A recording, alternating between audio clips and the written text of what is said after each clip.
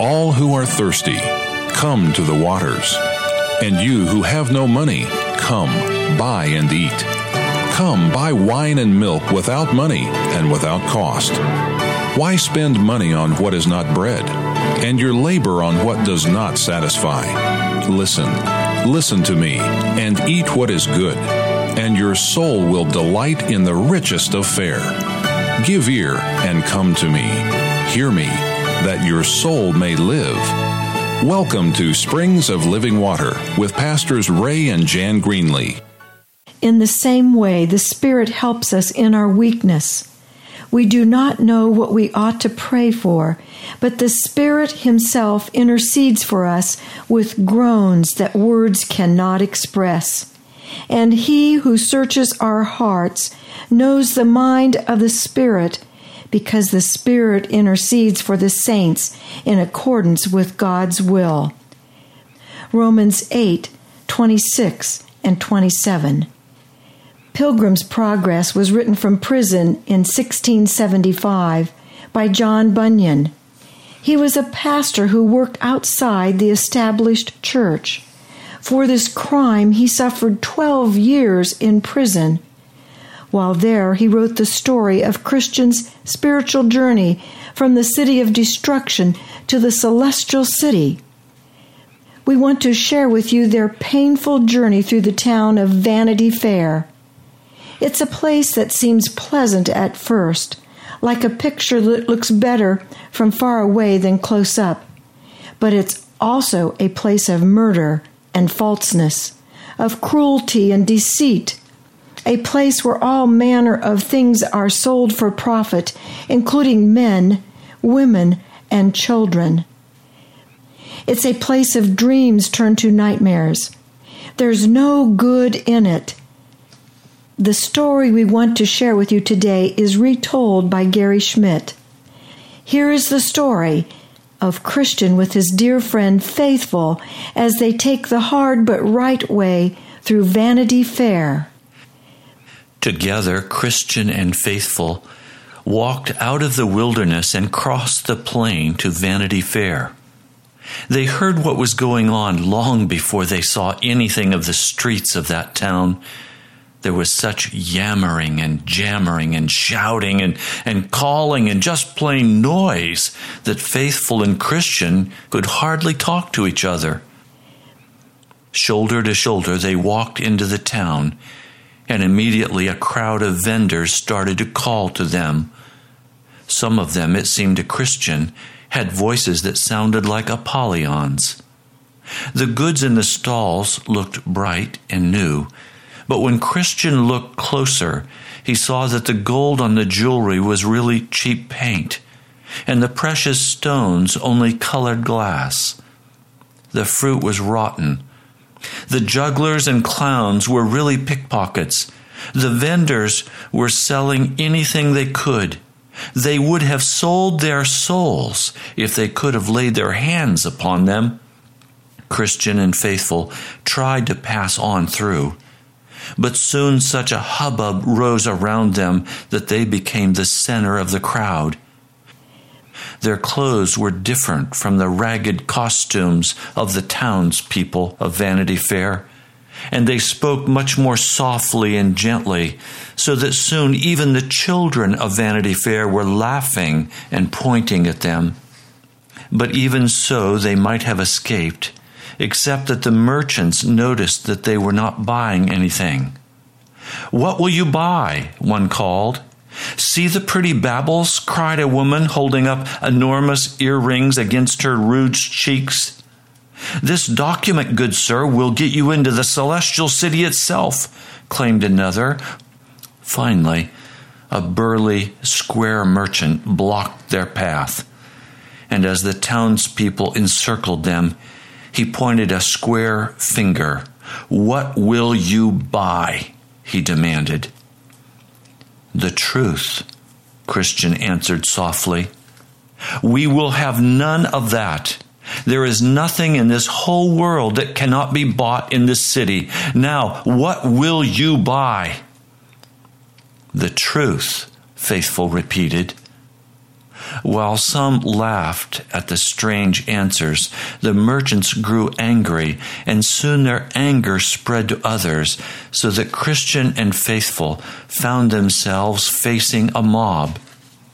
If the mayor of the town had not sent his soldiers to arrest the two of them right then, the townspeople might have torn up cobblestones from the streets to fling at them. As it was, the crowd followed them to the mayor's house. Many squeezed inside and watched, muttering as Christian and Faithful were examined. The mayor was a fat fellow dressed in bright yellow. He oozed into his gold-plated chair and sucked the grease from his lunch off fat fingers. "Who are you?" "Two pilgrims on the way to the celestial city." "Is it your habit to cause riots wherever you go?" "No," answered Christian. "And yet you have chosen to do so here?" At this the merchants shouted in agreement. "They would not buy any of our wares," accused one loudly. The mayor leaned forward in his chair. "You would not buy?" he asked. "No." "Nothing at all?" "We would buy nothing but the truth." "What is the truth?" asked the mayor, but he would not stay for an answer. He turned to one of his soldiers, whispered a command, and then stood up to make his official pronouncement. "We find these two to be nothing but madmen. For their own protection and for our amusement, we judge that they should be put in a cage and kept in the town square until such time as we have judged what to do with them." Christian's armor and sword were torn from him, and he and Faithful were set in a cage. For 3 days the townspeople of Vanity Fair laughed at them, spit at them, threw rotten vegetables at them, and competed to see who could be the most vile to them. All this time, however, Christian and Faithful remained calm, quietly encouraging one another. When the people screamed at them, they sang hymns. When they demanded why the two would not buy anything, Christian and Faithful replied that the town's wares belonged to Apollyon and his kind. When the people threatened them with the mayor's anger, they answered that their lives were in the hands of the one true owner of that land. Their quiet answers convinced some in Vanity Fair that Faithful and Christian were guiltless and that they should be freed and sent on their way. "There are some of us here who trade at this fair," called one of the men, "who deserve to be in the cage more than these two." The merchants were not pleased with this. "Are you suggesting, sir," one answered, "that our wares are not fit to be bought?" "Not by any honest man." "Scoundrel, thief, liar." And soon there was another riot in Vanity Fair, this time right in front of the cage that held Christian and Faithful. The mayor's soldiers came again to bring the two prisoners in front of the mayor. They had to wait some time in front of his house. It was only noon, and he had not yet risen from bed. When he did appear, his eyes were red and blurry, and he yawned heavily. "So, my lunatic friends, you are not content with only one riot." Christian and Faithful did not answer. "If you will cause such mischief even from within a cage, what shall we do with you?" No answer. The mayor grew angry. He still had not had his breakfast. "If that cage will not keep you quiet, then we will see what the grave will do. To trial!" At the command, the soldiers chained the arms and legs of the two prisoners and made them shuffle along until they reached the courthouse. Before they arrived, the merchants had pushed in ahead and filled the courtroom so that those who supported Christian and Faithful could not enter. The mayor had come in and put on a great white wig. Christian and Faithful were tied to seats directly in front of him, but he would not look at them. "My lord, hate good," said the mayor, addressing the prosecutor. Please remember in your prosecution of this case that we have yet to dine this morning. Shall we keep these proceedings brief? Yes, my lord. Hategood was a thin, yellowish man dressed in black. He had long, thin fingers that he clasped and unclasped in front of him, and dead eyes that looked as though they had no sight in them. Call your first witness. I call Envy. Envy sidled up to the witness stand. You've known these prisoners? Asked Lord Hategood. For quite a long time, my lord, especially this Faithful. And you knew them to be enemies of Vanity Fair? Dreadful enemies, my lord. How have they shown this? Lord Hategood leered at the prisoners. My lord, since his youth, Faithful has condemned the religion of our town, saying that Apollyon and his master were hateful. At this, Lord Hategood shook his head. Is there anything further? I have much more to say, replied Envy, but I do not wish to keep the court too long. Is it not enough that these men were being punished for causing riots in the street? They spent their time singing idle songs. All the merchants nodded their agreement, and Envy stepped down. Next, Superstition was called. He was an old man who was so hunched over that he could only look sideways. Do you know these men? Asked Lord Hategood. I do not know them, my lord, nor do I wish to know such men. This Faithful is a persistent fellow. I heard him say that our love of Apollyon and our desire to follow and please him were unnatural and evil. Do you deny this? Asked the mayor of Faithful. I do not deny it. Then you stand condemned by your own admission. My lord, said Hategood, bowing slightly toward the mayor, I have one more witness to call before you pass sentence. Be quick, then. Yes, my lord. I call Ingratitude. Ingratitude was a young, lusty man with thick black curls. He held his head high in the air, perhaps to keep his nose above the cloud of perfume that adorned him.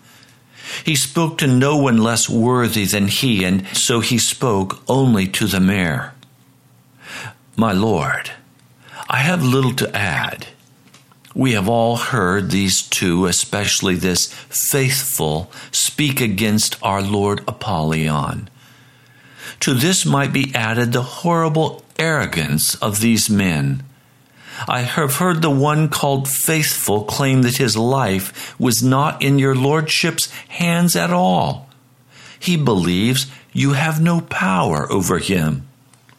The mayor was now so angry he could barely speak.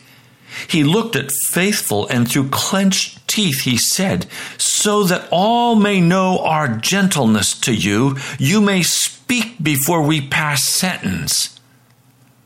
What can I say that will have any meaning to you? The Lord have mercy on my soul, answered Faithful. May he indeed have mercy, for we will have none, sneered the mayor. To be proper, we shall first hear from the jury. He turned to them. What say you of this Faithful? I hate his looks, cried Mr. Malice, pointing at Faithful. Away with him. Yes, away with him, agreed Mr. Live Loose. He will always be condemning the way I live. Mr. High Mind called him a sorry scrub, and Mr. Cruelty suggested that hanging would be too good for him.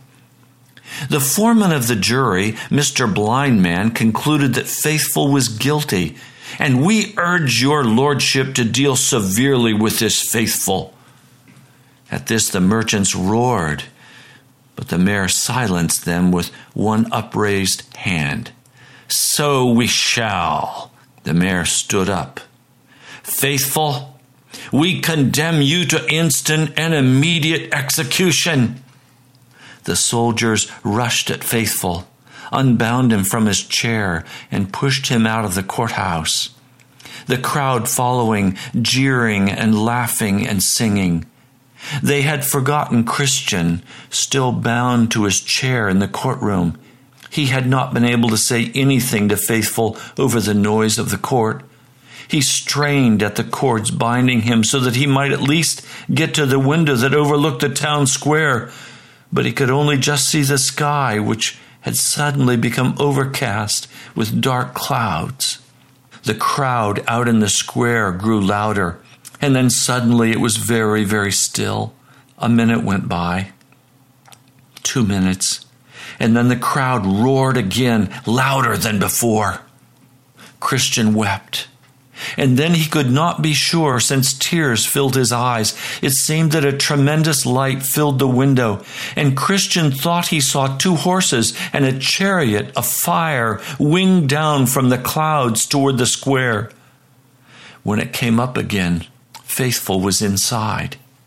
He looked different. He seemed dressed in light. To the sound of glad trumpets, the horses stampeded up into the sky. The dark clouds parted, and they were gone. Suddenly the doors to the courtroom opened, and Christian looked around. He was sure that it was the merchants returning, but instead it was a youth, one of those who had tried to protect him while he was in the cage. He carried a sack beneath one arm and came quickly across the courtroom, unbound Christian, and helped him up. "Make haste," he whispered. "Though there are some of us that would help you, there are more of the merchants who wish to kill you, as they have killed your friend." "But Faithful is not dead," replied Christian. "I know that now," he answered. "I am hopeful, and I want to be your companion on your journey." He handed him the sack. "Here is your armor and sword." Christian smiled, and leaning against Hopeful, his legs still strained from the ropes that had bound him, Christian escaped from Vanity Fair.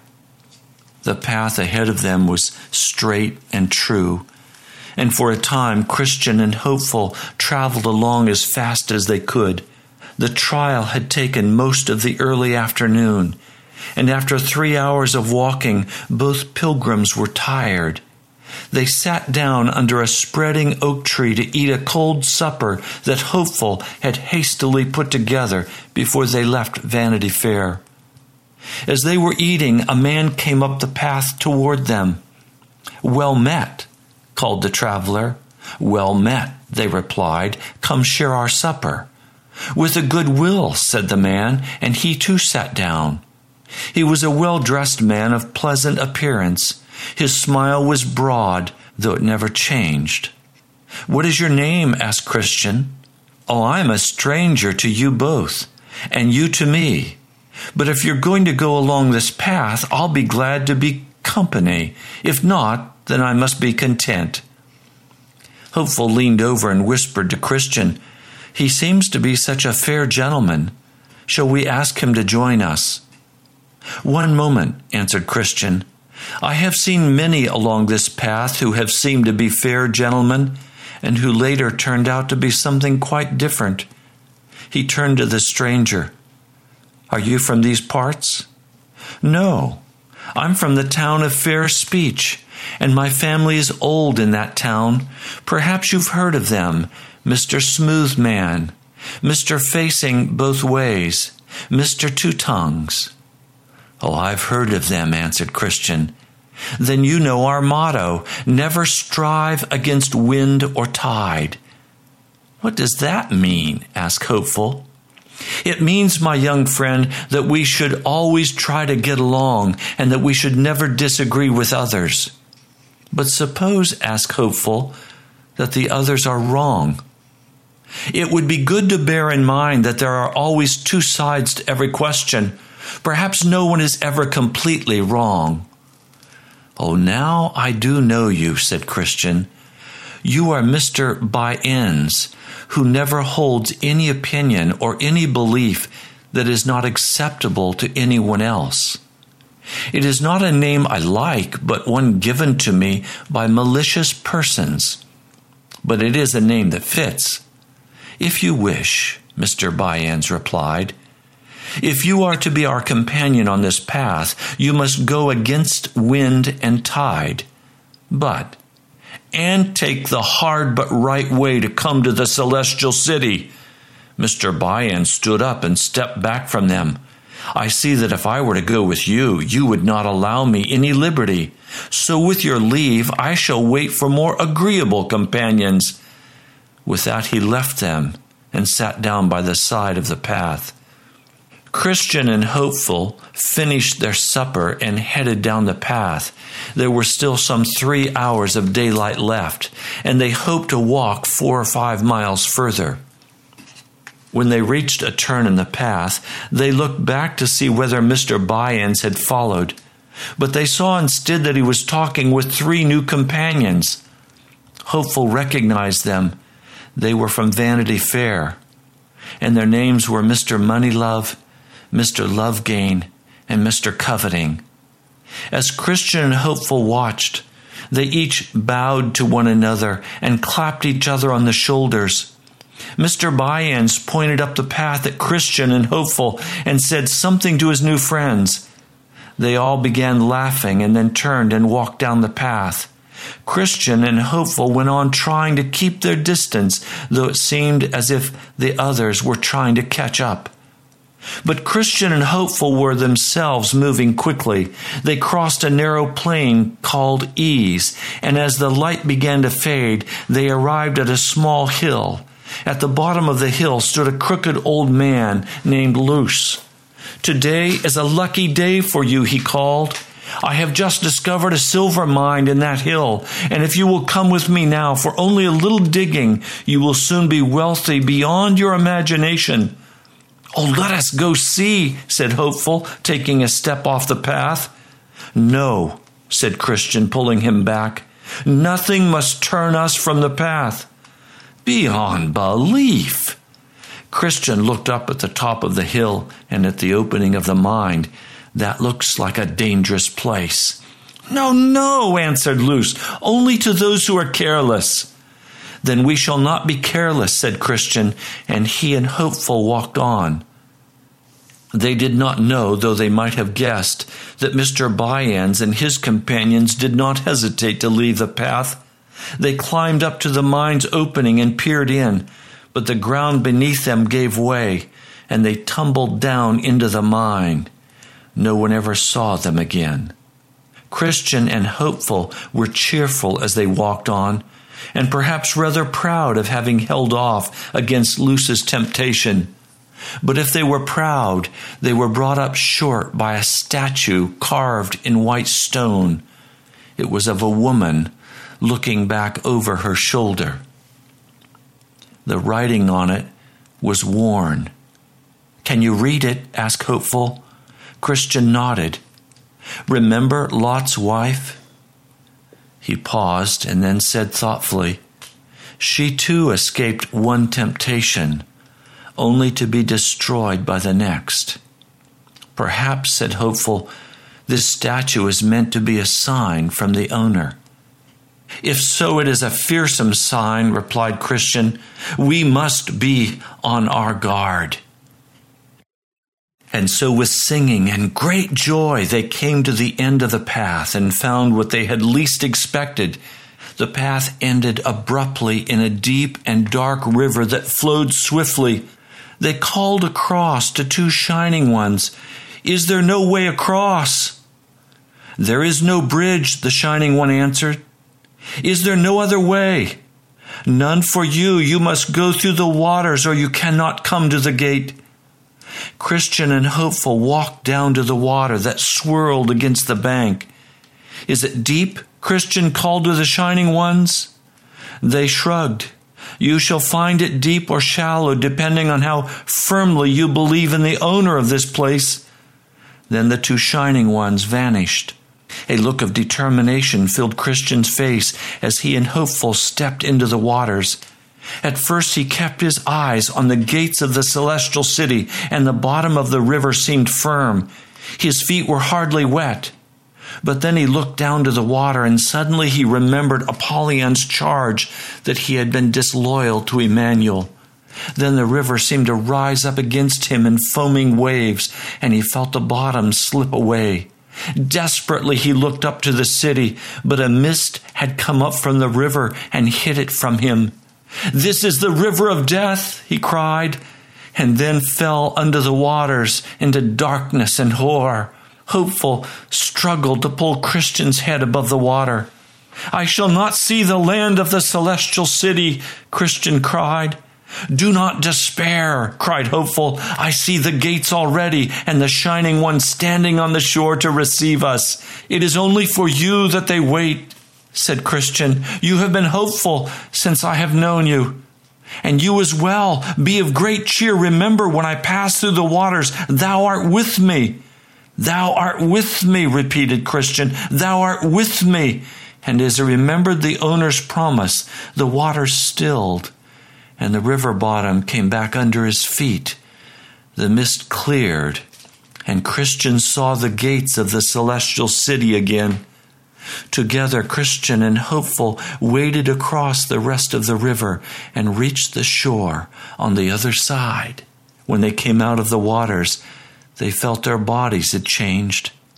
They were light and new and strong, and all that was mortal had been washed away in the river.